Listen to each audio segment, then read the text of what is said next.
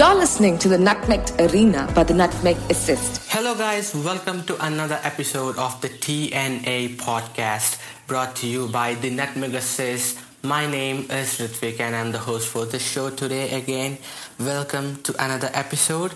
So in today's episode, I'm joined by Peter Thornton from the UK, who's written a lot of pieces for the National Football Museum there, and he's also written the history of Everton and Liverpool for the People's Museum on Merseyside, and he's also written a dozen films for Manchester City Football Club as well. And in today's episode, we'll be discussing about the failure of England's golden generation, and we'll be comparing that golden generation team with England's World Cup winning team in the 1966 World Cup. So let's go to the podcast now. Hello, Peter. Welcome to the show, and thank you so much for coming on to this episode. Pleasure to have you. It's my pleasure, Ritvik. It's great to be on the podcast. Great. So you've watched a lot of English sides over the last 40-50 years, and you've gone through a lot of different sides, different blend of talents as well. But in this podcast, we'll mainly be discussing about England's golden generation. Yes, the team that had huge potential, but had nothing to show for it as well. So we'll probably be comparing them with the teams from the 90s, the 80s, and also the World Cup winning English side as well. So the first question probably that I would like to ask you is, having witnessed all these sides, through all these years, in terms of pure ability, do you think the England golden generation was the best one? As in individual abilities. I think the golden generation had some wonderful players in it, and obviously underperformed.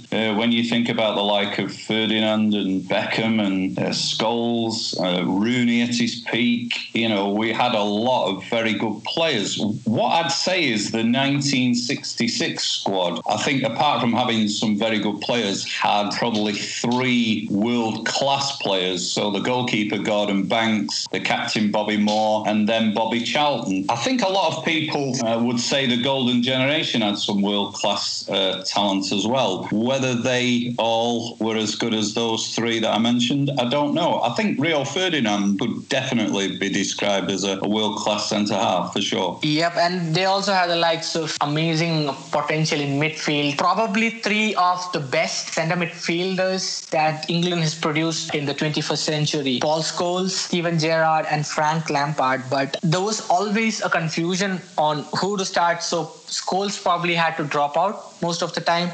It was more often Gerrard and Lampard who started. But despite having potential like Lampard, Gerrard, and Scholes in midfield, England mostly looked out of sorts in midfield in pretty important games over the years as well. So why do you think, despite all these individual talents that they had in the midfield, like you've spoken of, why do you think that they couldn't click? Or do you think it was the manager's problem, or do you think that they never were a group of individuals that probably could not gel in together? Yeah, I think it's a really good question. I think it's the nub of why the golden generation didn't succeed like it should have. I think a lot of international teams have a plan. We, at the time with the golden generation, we'd hired our first foreign international manager in Sven, and he had 2 World Cups. But I don't think he ever solved that problem of how he fitted Lampard and Gerrard and Scholes into that midfield. And I think one of the problems was that it was what formation he was going to play. English football, historically, is based on a 4-4-2 system. And to play 2 out of those 3 in the centre 2 positions meant that usually one of them got shuffled out, and it was, as you say, usually Paul Scholes. If it had been me, and I think a lot of people agree, Paul Scholes was probably the one to build the side round. In the 80s, we had Glenn Hoddle, And again, England underused his ability. I think they had to make a difficult decision between who paired Paul Scholes with, was it Gerrard or was it Lampard? Because when it was Gerrard and Lampard in that middle, as good of players as they were, and they are brilliant, brilliant players, it never seemed to really work, did it? Absolutely. So basically, Jose Mourinho wanted to sign Gerrard for Chelsea. Maybe we would have seen Lampard-Gerrard union at club level as well, but unfortunately that move did not work out. But from what I think you make a really good point there, because I think if Jose had signed Steven Gerrard, I think you'd have seen him play it as a 3. So I think you'd have seen him play Makelele as the holding midfielder, and then play Lampard and Gerrard as box to box and getting up and down and forward, and using their attacking skills. As a 3, with England, they were nearly always used as a 2. And I always felt there was this hesitancy between them as to who went forward, who stayed back. The two players never really worked that out, I don't think. They were too hesitant in their play. So I think they were both waiting for each other, if you like. Am I going to attack it? Are you going to sit? It seemed awkward at times. Whereas with someone like Scholes, he was basically the orchestrator, pinging passes around the pitch, and then you would have had someone sat next to him. I think that's what I would certainly have done anyway. Yeah, definitely. Because if you look at Gerrard and Lampard's club careers, Lampard excelled for Chelsea in the centre attacking midfield role. He netted a lot of goals from that particular position of the pitch. And if you look at Steven Gerrard as well, I guess his best years, I would say his best years were under Rafa Benitez, when he played behind Fernando Torres in the attacking midfield role as well. So you basically got 2 attacking midfielders played as a centre midfield, played in the centre midfield for England. So like you said there, it's a very, very, very valid point. They probably had doubts of when to go forward or who would go forward at what time. So yes, probably that is one of the reasons why it did not click. And if you look at the back line as well, England's golden generation, if you look at the back line, you had Rio Ferdinand and John Terry, 2 of the best centre defenders in English football. So despite having these 2 proper centre backs, and also the full backs in terms of Ashley Cole on the left and Gary Neville on the right, they still couldn't crack up any tournaments. So that is also another probably talking point for the golden generation. Yeah, I think that's true. I mean, I think Rio Ferdinand is one of the great players that England has produced, in the last 20 years, without any shadow of a doubt. So, this century, he's as good a centre-half as I've seen. And John Terry, perhaps not as technically as good as Ferdinand, but what an inspiration, and a captain and a real leader on the pitch. So we had the basis there of a really good defence. And as you say, we had really good fullbacks. Ashley Cole, he is an outstanding fullback. You could, you tiptoeing into world class there with Ashley Cole. Gary Neville, when he partnered Cole on the other side, again, a terrific right back for England. So, as you're saying, the basis for that defence was very solid in terms of the personnel. I think, again, one of the problems with the England setup was that formation. We were based even then on 4-4-2. I think if we'd have switched to 4-3-3, we would have done a lot better. Yep, especially with the likes of David Beckham playing on the right as well. And if you go up front, you had likes of Wayne Rooney, one of the greatest players again. In terms of in terms of being a forward, he might not be as good as maybe say a Thierry Henry. Especially in terms of striker. But as a player, he could fit into probably any part of the pitch from midfield to attack. So Wayne Rooney was one of the best players that England had, I'd say. Another player was Michael Owen.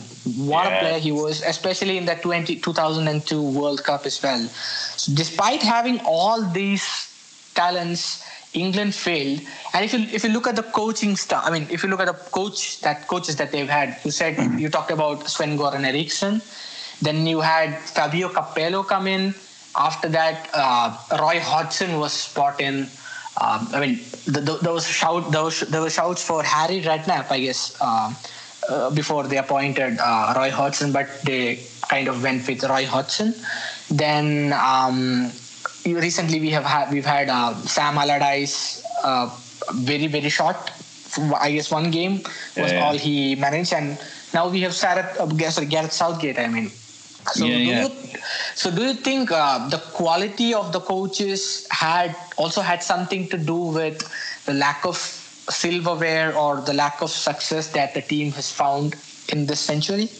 I think, what I can tell you is that I coach myself at Grassroots, and I've been lucky enough to be invited down to St. George's Park on a number of occasions for what we have over here, which is called the FA Licensed Coaches Club. And I've done workshops down at St. George's Park. And I think one of the crucial things that has developed in the last 10, 12 years is the way that we coach the kids. So we're coaching kids differently now. But to answer your question on the managers, I think we went with Sven, the first international manager, with reasonable success, probably still underperform when you look at the personnel, as we've said. I think Capello was just a big mistake, having gone with Sven and an international name manager. They then went for Capello, and I don't think he bought into the English way. It was, his way or the highway, as they say. I thought Sam Allardyce was, again, a poor appointment just for the style of football that he played. But I think Gareth Southgate is going to be, he's really good in as much as he buys into the idea of England now having a plan. I think for a number of years, they would pick international teams on the basis of who was playing well at the time. Some really unusual names got caps during that time, like Ricky Lambert, who was just like a journeyman centre forward, got a few caps. Great for him. But there was no long-term plan. What I know now is there is definitely a long-term plan in terms of developing the England team, and definitely a style of play that England want to play in. And I think the golden generation could have benefited from that. I really do. Just to touch on one of the points that you said there, Wayne Rooney and Michael Owen were both terrific footballers, but both peaked, I think, in their early years. By the time they were 25, I think we'd seen the best of both of them, even though they went on to score quite a few goals, and Rooney obviously broke a lot of records.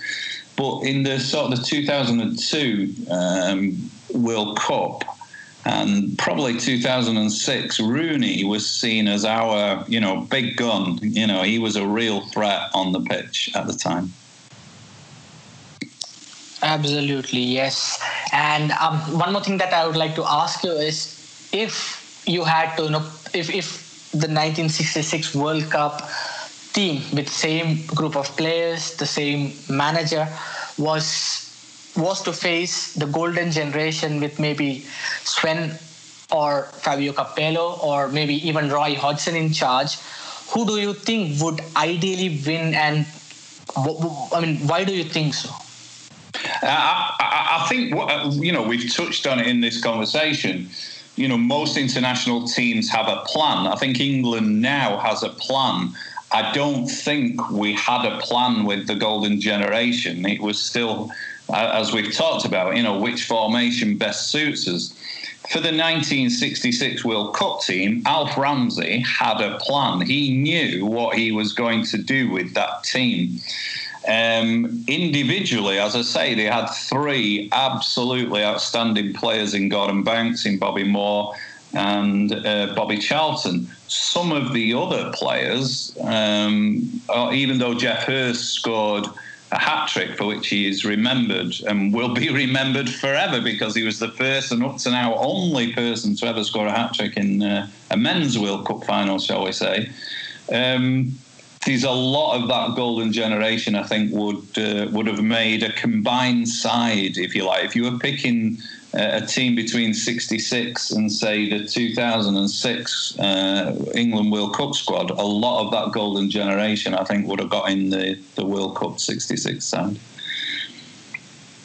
Okay, fair enough. And maybe before we end this episode, one more question for you would be, where do you see England? Like you already said that Southgate's England have definitely got a plan. Yes, Southgate has been one of those coaches who's kind of visiting probably most league games in England. He's keeping a keen eye on the young potential and the team's different players.